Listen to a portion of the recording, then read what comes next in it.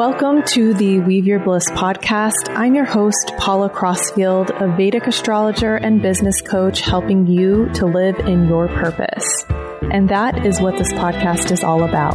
So let's jump right in to the conversation.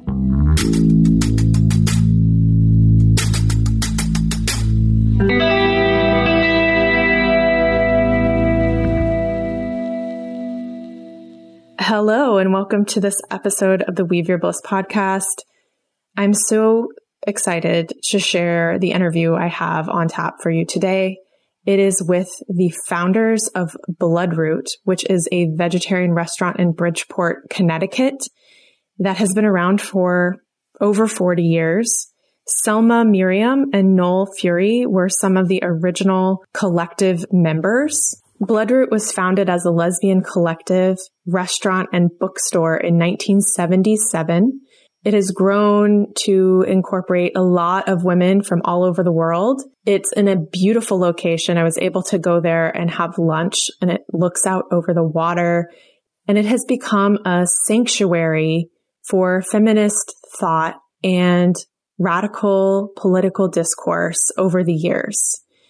Their restaurant has become known for its vegetarian food that incorporates food from all over the world. And Selma and Noel are very much pillars in the feminist movement. And I have a book called Our Daily Lives Have to Be a Satisfaction in Themselves, which celebrates 40 years of Bloodroot and has a series of their essays in it, which is what inspired me to bring them on the podcast, because I feel like their viewpoint, their thoughts as elders in the movement, as far as where feminine has gone and where it is now, just doing practical arts, like also weaving and quilting and all of those other arts, and transforming those into practices that create a lot of satisfaction, even if you aren't truly satisfied with the way things are going in the world around you. So I'm really excited to share this interview with you. Okay, so let's get into this interview now with Selma Miriam and Noel Fury. I hope you enjoy. Hello, Noel and Selma. Hi, Paula. Welcome to the podcast. So nice to have you both here. It's a pleasure. I usually start by asking people about their journey. And since Bloodroot is such a unique space, I kind of want to know about the beginnings of this journey and what motivated you to start this space. Well, we needed to have a place. I just gave a talk at our 45th anniversary. And, trying to remember back exactly what it was. But there were a lot of us, particularly lesbians, wanting to do something once we had discovered ourselves and that we were not part of the patriarchy and we didn't want to be part of the patriarchy. And so what were we going to do? We could sit around and talk and have these raps, where we compared our experiences. And we could do that forever, but we didn't want to do it forever. And most of us didn't want to do it forever. So actually, a lot of women we knew decided to become therapists so that people would feel better about themselves. At the same time, there were not a great number, but there were actually 150 feminist bookstores across the country. And we had a map that we pinned up in the hall with little flags for each one of them all over the country, which was okay. And I was trying to think what I wanted to do. And I thought, well, I didn't know anything about running a bookstore, but I could learn, I guess, But I had we had one friend from California where there had been a bookstore and you could have tea and stuff like that. And I thought, wow, what a great idea. Do you remember her? Yeah. Yeah, and I don't know who it was. I don't remember her name either. Nobody was doing that then. Nobody, no bookstore had. And I thought, okay, I really like to cook. So yeah, that's a good idea. That's a good one for me. And so that's where I came to it. And of course, here were these bookstores, and they were just fine. And some, like one friend had a used clothing thing exchange, whatever they were doing. They were trying to make a place where women would be independent, where other women would come and, feel like it was okay to be who they were. Then a very famous one was in Michigan, and the name of it was Amazon. Now, Amazon was not some fucker who was doing, it was this. And actually, there's a cartoon of it in the women's bathroom. Mm-hmm. Okay? I saw it. It was a feminist bookstore, yeah. And, and so he gave them a few pennies or whatever the hell so that he could steal their name, which has a whole different meaning now, because once upon a time it meant warrior women. And he just took it, and now it's him. So I was really angry about it. Whatever books we wrote are not for sale at Amazon, or if they are, it's somebody's old used copy that they're charging $70 for. So here we were with this thing where most of the year we were doing cooking, but then come Christmas and people would buy books, and that was all okay, you know. Feminist books, of course, were in demand then, so we did that. Yeah, and also available because there were so many feminist publishers and distribution and like that. It was a very exciting time historically and politically for us. Because women wanted to know how were their lives going to change and what should they be doing. What we wanted, what we believed in, and what we still believe in is that every human being, regardless of what they said you were when you were born, ought to be able to do anything and everything. And we have different bodies and different capabilities in terms of our bones and our muscles and all the rest of that. But we ought to be able to do whatever it is we want to do and not to settle for any stereotype of what it is to be male or female. It's those stereotypes that as feminists we're opposed to. It was more radical in those days, you know, the people who we admired at least, than it is right now. But then there's other things right now that are amazing. The number of black people that are all over our papers and on the television. And that's the best thing that's happened in the last few years. I love that. Well, do you have anything you want to say about the beginning? Well, the one thing that I was going to say is we felt at the time that when feminist women went to be therapists, they lost their politics. So the whole thing about the personal is political. Well, that political departed at that time for those women. And for women who, you know, for me, those rap groups, I said, oh my goodness, it's not my fault that I'm miserable in this life. It's the culture, it's the patriarchy and what it requires of me as a woman. So when the women decided of the things that they were going to do out of whatever they learned that it was going to be therapy, we both saw it as, you know, the end of the politics for them. The rap groups enabled us all to see the commonality of our discomfort and unhappiness and how it wasn't our fault. It wasn't my fault that, you know, I was not happy folding socks and not getting paid for it, let's say, just to put it a real simple thing. So that was really important at the time. The rap group really transformed my life and Selma's too, I think. It's consciousness raising. And you know what that is. It's an old thing. I never can remember the man who started it in South America, but anyway. Yeah, he was a priest. I don't remember his name either, but it's in our first cookbook. He got some of these tenant farmers together. They all had the same problems. They never could make the money work out. And once they realized that, you know, get out of that system, okay? That's what the rap group did for us. It said, look at all these problems, their commonalities. It's the system, get out of the system. So we did in very intense ways early on, too. Angry feminists, I suppose, is what you'd say.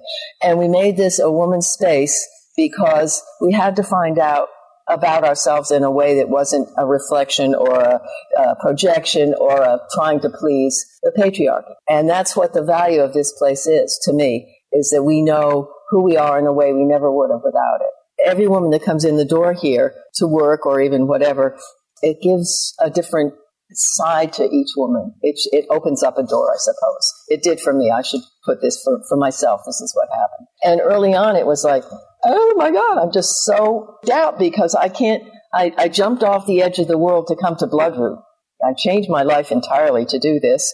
And then more and more as we go along, we're learning all of these things of where patriarchal values impinge on everything, control everything. And I'm thinking, I can't cope with this. It's like too much, you know? Well, we didn't know what to do. Yeah. And what I did was I just said, okay, I'll take a break from thinking about it and just, you know. Be. Yeah, just be. And then gradually I thought, yeah, you know, it's right. It's right that whatever thing we discovered about the patriarchal values or whatever that was upsetting to me, I was able to say, you know, that's right. And I just have to carry on with my feminist values with this life. It was really an intense time. It's not like there was a book that was written, okay, this is what you do when you're a feminist, okay? Right. There wasn't any. And obviously other feminist women would have different things. There was one rather famous woman, and she decided, well, how are they going to support themselves? She and a bunch of women decided they were going to grow Christmas trees. I think that was a bad idea, and it fell through. But, you know, we had to think about that too. How are we going to have this restaurant? And of course, the things that happened, for one thing, there were a couple of people and they said, you can't be eating other creatures, other sentient creatures, if you're feminist. And I was like, okay. But I mean, that wasn't my idea in the first place, but I felt they were right. We try to think, what kind of beer are we going to carry? Are we going to carry alcohol at all? What do we do about the garbage? I mean, it's like every single thing. And it's not that we had automatic answers to it. It's that we had to think about it because there was no, motif of, like how do you be a mother or how do you teach children or whatever. There wasn't anything like that. So we had to invent it. Some of the things we did were not cool. For example, at the beginning, because we were a collective, I thought, well, everybody who works here should be able to do all the jobs. Well, I didn't like that. There are people who are much better at the cooking and people who really like things to be neat and clean, but we could think about it. And I think the very best thing we did was we worried about nobody finding us on this little dead-end street. And so how could we hire waitresses? So we figured if we would try out self-serve, which was a wonderful thing to do because the relationship that we have with customers is different. It's my pleasure to serve you tonight. I didn't like that at all. Yeah, and it seems to me like every decision has been intentional. You've been very intentional about creating the space, and it's almost like from your own mold. And something you said, I have this book that was put together of your essays that I've been reading. In one place, there was a passage about not wanting to create a copy of the heterosexual norms or the norms of what the patriarchal society is doing. So that forces you to then come up with a whole new system by yourself. Well, trial and error. We stumbled along. Well, almost all the women who are working for us now are not lesbians. There's one Muslim. There's one evangelical Christian. There's, an Ethiopian and an Eritrean. They're countries at odds with each other. They're doing really, really well. The other thing that I was always fascinated by was what kind of foods do people eat? And, I was thinking of European because that's what I grew up with. We had a Mexican woman that wanted to work here and she was going to tell me how to do Mexican food. And boy, was that valuable and wonderful. Of course, Carol is Jamaican and Layla is Ethiopian. And it's just wonderful. It's wonderful that we have it, and the first thing that we made was a Puerto Rican. And it was a soup. It's a wonderful thing. And people really loved it. We did a pretty good job with it, mostly because I didn't know anything about it. So here were like 10 vegetables and I never cooked them before, saw them before. So you cook them all separately and say, yeah, okay. And then when they're done, you combine it and it is delicious. And of course, for Puerto Ricans, also for Colombians who did different kind of sancocho. But I mean, this is purpose. This is the important purpose that this is how we know each other by the different foods that we eat. And we should share that. Yeah. The thing that I think about is, in terms of feminism, and we talk about this a lot, is a respect for the diversity of everything, the animals, the women, the plants, all of that, that they're all forms of life. And that, I think feminism just is like an umbrella that covers every kind of aspect of things. And that one is major, the whole notion to be working with women who have very different beliefs than ours and to find the places where we can connect with them and to have respect for their difference from us. It's been an amazing, amazing education. And there isn't any other place, I think, where you have the amount of intimacy. Yes. With another culture, totally different culture, these women from Jamaica and from Ethiopia. And we eat dinner together every night. We eat dinner. And, I'm just really grateful that we're able to do that and to understand that. Because, we make a lot of assumptions all the time. People do, I think. And somebody walks down the street in a particular dress or a particular outfit, and you decide something about them. This is you can't do that anymore. Because people come through the door and people work here, and the differences are just phenomenal. To have respect for each one is what we've learned here.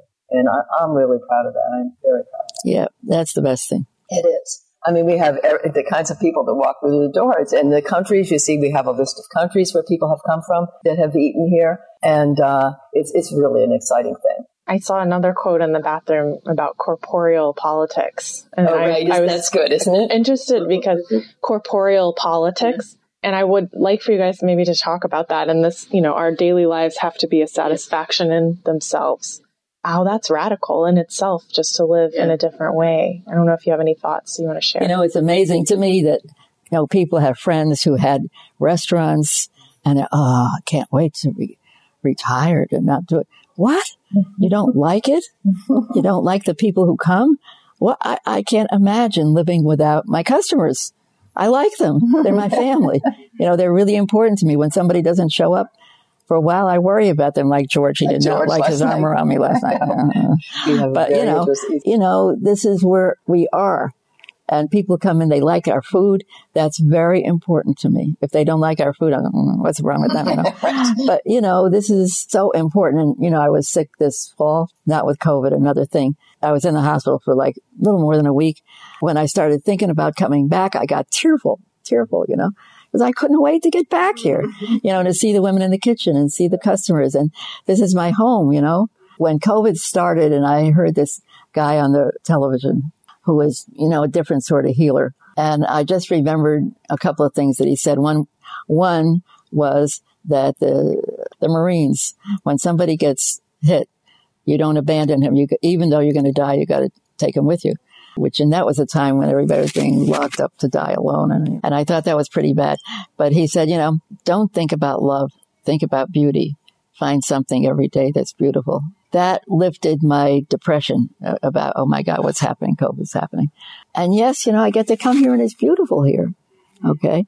And I get to cook, which I love to do. It's magic, the transformation, I like the people who walk through the door. What more can you want out of life? And what would I do at home if I didn't have that? It would be so miserable. I don't understand people who are retiring because what do you do? So Noel, do you have any thoughts on the corporal politics piece and like in a feminist perspective, just what that means? It's like, we need each other. Yeah. Instead of talking about it, we're living it. That's right. What are you doing here? Let me see. I was sort of floating off someplace else there. Do you remember what that said exactly? The corporal, I don't remember the full quote. I mean, in general, I just think I would like to know if, even though there were feminist bookstores, the overall feminist movement thought you were doing something different, or was it a little bit more of a statement to live your politics instead of to talk about it? I think it's a lot about values, because, what we value is what here. We're living what we value. And people, value a Cadillac convertible or penthouse apartment or whatever it is, a yacht. We don't value that. So that is a wonderful thing because we have everything we need. And those things are certainly not life. They're dead when you're after those things. I don't want to go anywhere else or be anywhere else. It's nice when we go out sometimes here and there, but I certainly, day to day, I don't know what I would do if I wasn't able to come here and do the work. And it's also valuing the actual physical work, which in this day of technology, people don't do it. They have to go to these ugly gyms with people sweating and running up and down those machines, and all, it's so ugly. And if they had a garden, they went and dug the garden, they'd get some exercise or plowed their own driveway or whatever it is. It's just the disconnection with the earth that is astonishing in this day and age. In our culture, in other less wealthy cultures, it's not there yet, but certainly the technology is trying to take over the world, so at some point it will be there. And people who do actual physical labor are not thought highly of and generally aren't paid enough and all of those things. People don't have respect for somebody who cuts the lawn or, that it makes me crazy really, because this is where this earth is where our life comes from, and there's no respect for that. Just like that movie, And we're completely interdependent. Yes, so if that man who just came through that brought in your paper goods, if he didn't come, you wouldn't have those things. That's right. The food is grown by farmers. I'm assuming you don't grow all the food. That's right. Exactly. People don't think about those things. No, they don't. I don't know. It seems it's so sterile to go to an office, do your work in the office, go home, turn on your TV or put your computer on, go to the gym. It's all metal and glass, and there's no organic stuff. There's not even plants in people's lives. It's astonishing. So in this book, you described once you had Bloodroot, there was a consciousness shift and there was no going back. And also somewhere in here, you mentioned how other people were flocking to you because they saw something in what you were doing, made them feel alive, I would say. And it's not said it like that here, but maybe you can speak a little bit about that. That happens actually fairly frequently, where people come in, somebody in that party or alone is different. They're really different. And what they want out of their lives is really different. And of course, I'm excited because that's wonderful. I didn't really know what I wanted out of my life until I was 40 years old. So I like that. And I don't know if they're going to be successful or not, but the possibility is there. But when you get on the track of what you're supposed to be doing, there was a thing in the paper today about the non-necessity of college. Oh, is that right? Yeah, it was good too. Well, that is good. Yeah. You know, and how Obama really figured everybody had to go to college. And I figure, well, what's wonderful is when you encounter someone who's the guy who fixed the water thing. What is he? Yeah. Any kind technician. Yeah. Well, it's our water company, and our water meter was broken, and out comes the water company folks. And the guy was just terrific, and he did a really good job. He was proud of the job.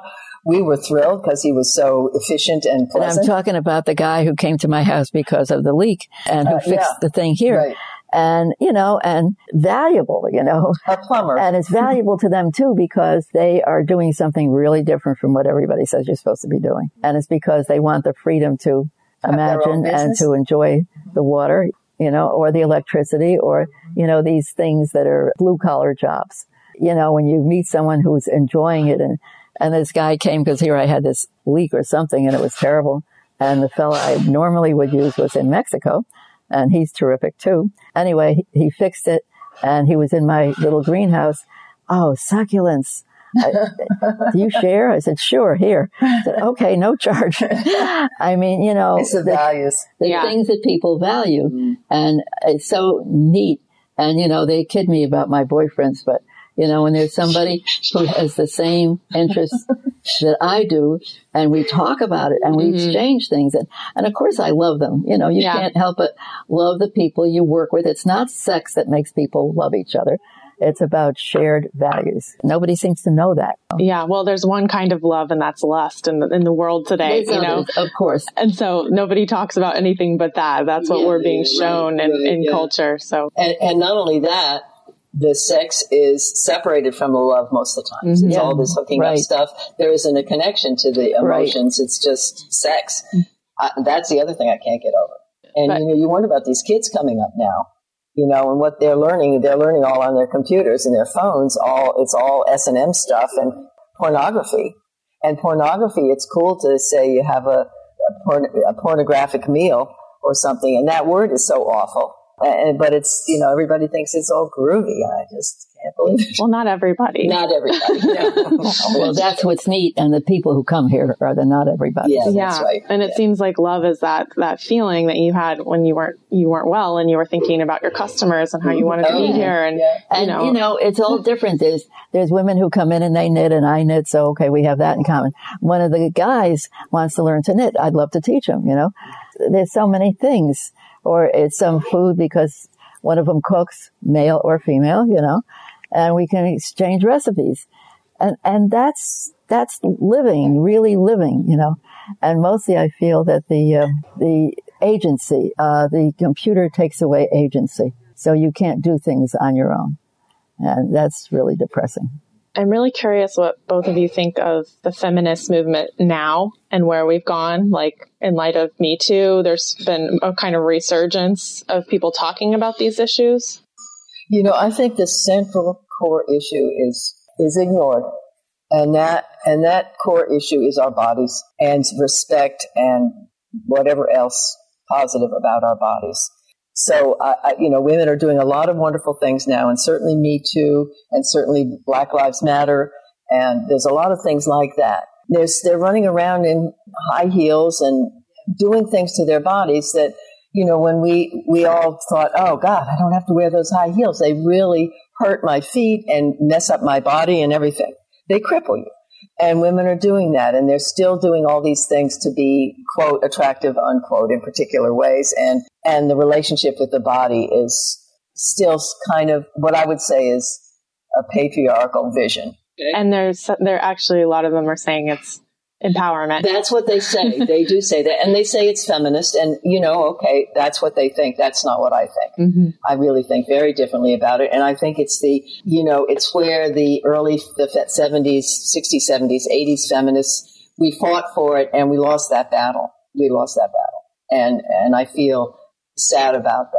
But meanwhile, I see women who are, more sure of themselves than I ever was and are doing some kind of work that they like to do and the like. So just a mixed bag. It's a mixed bag. I think definitely. Here we are today, the day that the first Black woman is being nominated to the Supreme Court, which is a really big moment. It seems like it's so mixed because at the same time I'm from Oklahoma and we have a new abortion law that just is on the governor's desk today for him to sign to ban all abortions. That's going to shake the fabric of what a lot of women experience. Well, and apropos of the new justice, the Black woman justice, she had to sit through torture. Mm-hmm. Right. And all because she was a woman. Yeah. And black also, but both. And no man sits through that. No man gets that kind of abuse. And that's all about her body, her body. Yeah. And it's, so I feel very intensely about that. So are you hopeful for women right now, or do you feel like it's hard to say? I'm really hopeful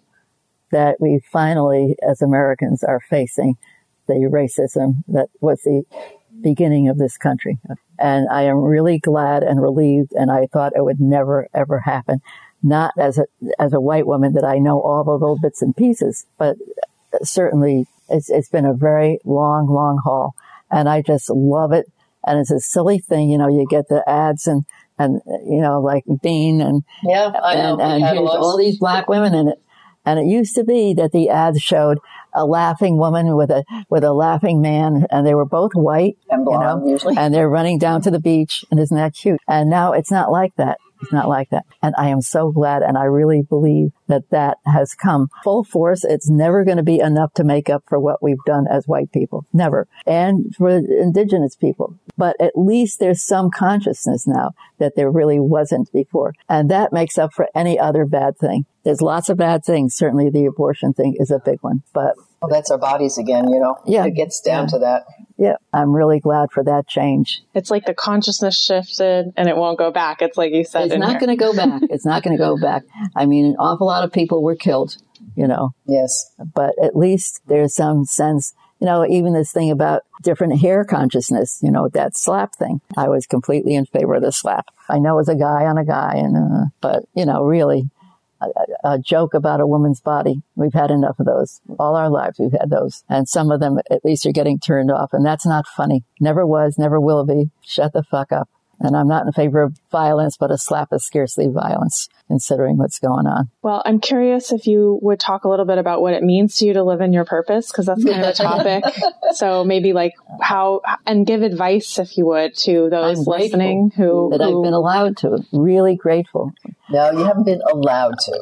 Who allowed you? Well, allowed to, I mean, this is this thing because when we started, there were women, young white women who came to work for us, and they had nothing but contempt for what we were doing, and we just went sort of charging along, The contempt, let me just put in here, the contempt was for the physical labor of washing dishes, the chopping onions, whatever it was. They were not interested in this working class kind of work. Right. There was that. Mm-hmm. There was also one of our friends, a woman who was a cook, and she was in London and was going out with a Korean guy who had a landlady who said, this is the way you make rice. And it wasn't the way anyone had heard of. And she did it. She's a good cook. She's chef. She showed me. And I thought, okay, that's great. And we had very sensible, intelligent white women working here. That's ridiculous. I mean, what are you talking about to one length of your finger? How big are your fingers? Do you know what I mean? I mean, this is just prejudice. No, well, this is somebody's crazy story.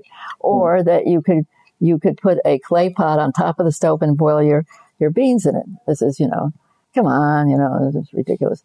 Well, it wasn't, because I figure, the thing that I have recently believed more than anything is that there's different kinds of intelligence. My cat has one way of communicating. She can't talk and she barely meows, but I try to understand her language. Some of these women did not learn how to read, and it's hard for them to read our recipes, but they are so smart in other ways that they more than make up for the differences. And of course, they do learn to read the recipes. It's harder for us who've come through education system to understand what it is that they're saying. But it is so interesting, just like the different foods are interesting, the different techniques are just fascinating. I love that. And finally, we find places where there's respect for it, that there is some mathematical way of figuring out why the rice works when you put the water, so, blah, blah.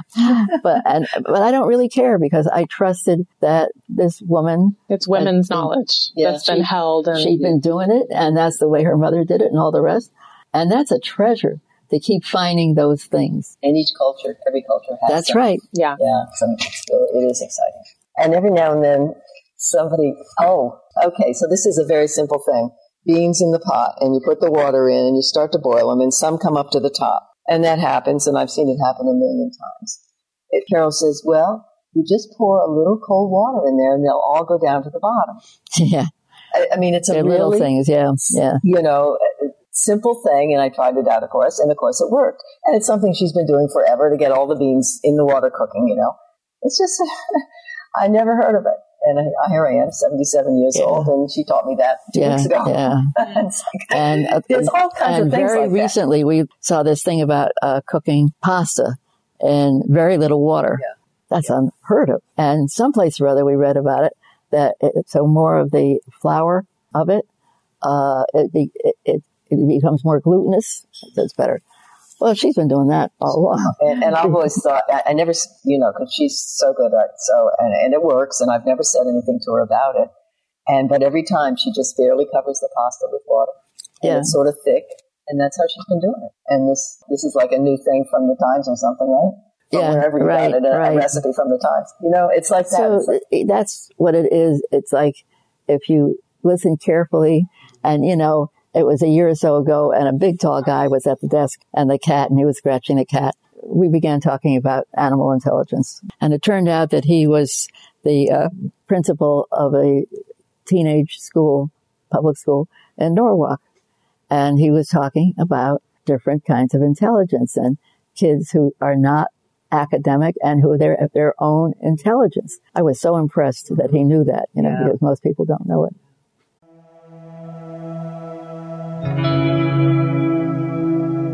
If you are looking for better ways to understand astrology and yourself, you are in luck because I have a course out now called The Planets. And it goes in depth into the stories of the planets, their characteristics, how we can have a relationship with them, how they may afflict us, and what to do about it. You also learn a lot about karma, about Vedic astrology and what it is, where it originates from, how to read your chart. So it's a pretty in-depth look and a helpful tool for you to better understand astrology. If you'd like to learn more, you can go to weaveyourbliss.teachable.com. You'll see the planets there, and you can click through and learn more.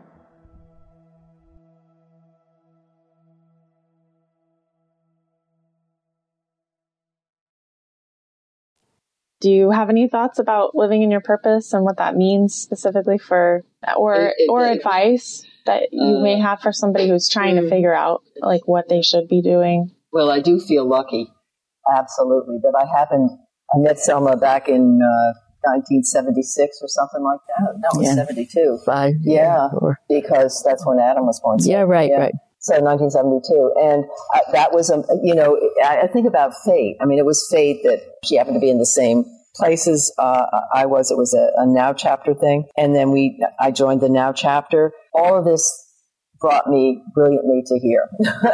So she was taking pictures. I was taking pictures, and I still do. I love doing that. But I don't know. I figure it was lucky. It's hard to sift out the luck and the fate and the determination and all of those different things that end up putting you where you end up.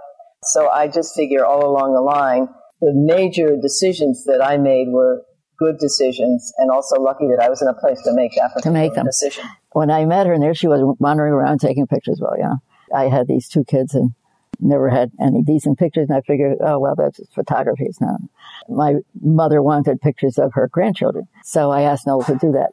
And she went and took pictures of my daughter, and I was stunned because I did not know that that was who my daughter was. She was 13 years old. I had never seen her properly, and Noel saw her. And that was amazing to me. So I began to think very differently about photography, because the picture had the opinion of the photographer. It wasn't simply a duplicate copy of the person sitting in front of them. It was what she thought of them. And she liked my kid. It showed. And everything about that bunch of pictures. So that was a big shock to find that out. She's very interesting. She still is interesting. That's right. Sabrina. It is. It just sometimes you make a particular connection with somebody and you can feel it, it just feels like, boom, something happened there. And behind the camera it's a very interesting thing because it separates you from whatever's going on and the person in a certain sense. It puts your own self out of it in a certain way. That's how I think of it. So my own self is out of it, but the observation is there. I don't know. It's a kind of a fine little line there, but it's important to me. And the way that I know it is I did a series of lovers pictures, lesbian lovers. This was years ago, and it was because I was really upset with some kind of stupid movie. I just didn't like it, and I thought I have to express the beauty that I see. I did a series of pictures of friends of mine, and I found that when I was behind the camera, I could observe what was going on and not be. I can't quite, it's as if I'm not there in a certain way. And then when I took the camera away and, was just talking to them, was just another thing entirely. It's a curious situation and interesting. I think it's an interesting art form, just in general. I love it. But it's different for her than it is for the other people. I had other fancy type photographers, women, take pictures of me, and I hated them. I mean, I always hated the pictures, you see, because I didn't feel they were about me at all. She knew who I was. And the picture she took of me, she knew who I was and my own sense of myself. She knew it and she recorded it. These other people didn't see me that way. It's about intention too. Yeah. What does this other person want to be saying? It's what do I want to be saying about you? So you may be sitting one way and I'm thinking, that isn't how I think of her, or looking, it doesn't convey what I think of you or the person. And so I wait or I do something, move around a little bit or say, why don't you look out the window or whatever it is to get to the place where it looks like who I think it is, And people look different every second of, different, different ways all the time. What part of Maine are you in? Waterville, Unity area. Where's Buffy? Oh, I don't know. She's on the coast someplace, right? Yeah. Okay. But I can't think of because she's in Maine and I know she'd love to hear your thing. The podcast? Oh. Yeah. I mean, it'll be on the internet, so anyone can listen to it. Okay. She set the type for our first cookbooks. Okay. And so we don't see her anymore, but, we communicate with new reading material. Yeah. And I know she'd love it. Yeah, that'd be great. Yeah. Well, I do want to know, I have some rapid fires here, but I'm also curious about, how creativity plays into this. You get to be creative in your recipes, and I know that you weave. It strikes me though as interesting that both of you had lives before Bloodroot, where you were housewives and doing these kinds of things, but now you're doing it until we had Bloodroot. But you decided to open a restaurant and be cooking, but to do it on your own terms, and there was a creativity in how it could be expressed, So I'm curious about that as well. Well, like I say, it was this old thing of mine. I wanted to know how different people's cultural things. And it's fun to know that somebody Polish makes a different dumpling called pierogi than the Russians do. You know what I mean? And it's exciting to know it. It is. The thing that I think is that to feel alive, and this is how I think, and I think Selma too, you want to produce something that is going to say, I was alive in this moment, whether it's a meal or it's a weaving or a photograph or something that is, wow, I put it out there. I put myself out there for You're the agent of it. See, this is the point. Right. The agent of change. You put a seed in the ground and it comes up a moonflower, okay? But she's the agent of change that she puts that seed in there. Or you cook something and instead of being kale, it's kale done a certain way. You're the agent. I think that's what the secret of life is. I wrote that whole thing at the beginning of the cookbook. The secret of life is being the agent of change. But it's of something alive, something that becomes alive because of your action on it. And it leaves something, I figure when we die, it's what we're leaving behind that exists. I don't think we're going to heaven or anything like that, but we leave things behind, and that's part of it in my mind. That makes us legacy. Yeah, it's a legacy, and it's also you still exist in some way. I mean, I look at pictures of, for instance, my mother. Well, that's what I see of her, and she died a long time ago. She left that photograph. I have that photograph, and that's not exactly the right way to think about this. I'm trying to think, well, I took a photograph of her daughter, and if I were to die tomorrow, she'll see that photograph of her daughter, and she'll think of me too. And that's how, and that goes on for generations. I mean, people always are looking to past generations. Yeah, so, and you'll live on in Bloodroot. That's right. Yeah. Right. It's the memories. Yes. I think about that a lot because, of course, people I know have died. And I know because I remember my mother so much now, far more. I wasn't thinking about her back when she was alive, which was stupid. But, if you have the memory of them, and this is an old Jewish thing, that's why on Yom Kippur you say the names of your relatives, because then they live on, they are remembered. Somebody was here and she was saying how much she missed someone that we both knew. And I said, but she's not gone because you're remembering her. And you have that memory of how good she was in your life. So she's not gone. And that's the important thing, is to remember the things you've had together. Well, are you willing to do some rapid fires? They're quick questions you can answer. Yeah, I have some cooking I want to do. Yeah. But yeah, sure. Okay. What is one piece of advice that's helped you in your life? Let's go on to the next one. I think the most important thing was that when we saw this place, which had no kitchen and no windows and was not findable, my mother said she thought it was beautiful. And she asked my father to put up some money for it. That was very good advice. I don't know. What else? Right. That's enough. Yeah. Okay, when you feel anxious, confused, or frustrated, what's the first thing you do to ground yourself? I think about what I'm going to cook tomorrow. That's probably true. Oh, I can't answer these questions. Well, what's your favorite hot beverage? Hot beverage? Oh, tea. Tea, yeah. Black tea? Or... No, tea with Oatly. Oh. Tea with Oatly and a little agave. I love it. Yes. What would be your last meal on Earth? The one I had last night. Yeah. I mean, there's no way to pick one. I love food and I love the diversity of it, so I do a different one every night. Just something from Bloodroot, some meal from here. Yeah, and other places too. We've been going to a supposedly Japanese place, which is actually Chinese. And it's run by Chinese. This is often the case at Japanese restaurants. It's Chinese people who are doing the cooking, and it's Japanese food that they're cooking, but it's Chinese doing it. But it's not what regular Japanese No, yeah, that's right. We go there too. But, it's just... Yeah, I couldn't pick any one thing.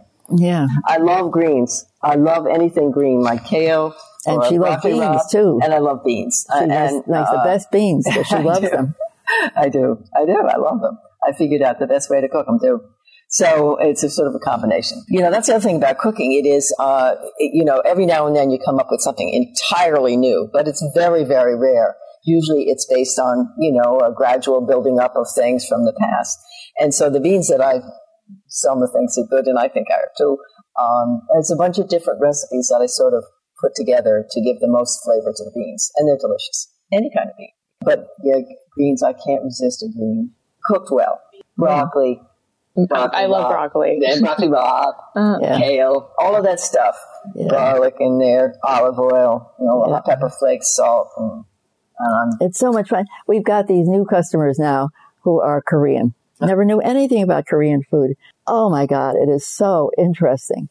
Spicy and very different from any other Asian food. It's such a treat, I love a good bibimbap. That's one of my favorites. Yeah. Do you have a morning routine? Is there anything about it that's non-negotiable? Probably my whole morning routine is non-negotiable. I go downstairs. I make myself a cup of tea. I get the paper outside, and I don't get dressed until after I have tea and read the paper. Then I go back upstairs, and nothing comes between that. Uh-huh. The tea is really important. Okay. Yunnan Supreme tea. Yes, okay. That's good tea. I get dressed right away. That's non-negotiable. Yeah, she gets up earlier and everything. I kind of 8 o'clock. That's it. Yeah. Then I go downstairs, get the paper. Yeah. I call up Noel. Did you see the paper today? You got to see what's on page 6. She always tells me what to read. If I missed it, I missed that. I probably did. And she says, that's like right now. What was it? The college article. Right. I've got to read that. Yeah. I think it's absolutely. You know, how stupid it is to assume that that's essential. Mm-hmm. And that was Obama, you know. Yeah. He did dumb things. So tell us about a person who inspires you and why. Well, we really liked Mary Daly a lot. Yeah. Do you know Mary Daly? I know from this. Yeah. The bunch of them. Mm-hmm. I mean, you know, there were all these people that we met, and it was just so interesting, their different abilities and the different ways that they were inspirational. I mean, Audrey was definitely inspirational, you know, as a poet, and she came here often. She was very sexual, you know. So Audrey Lorde. Yeah. And Mary was Irish, Catholic, grew up poor, funny, brilliant.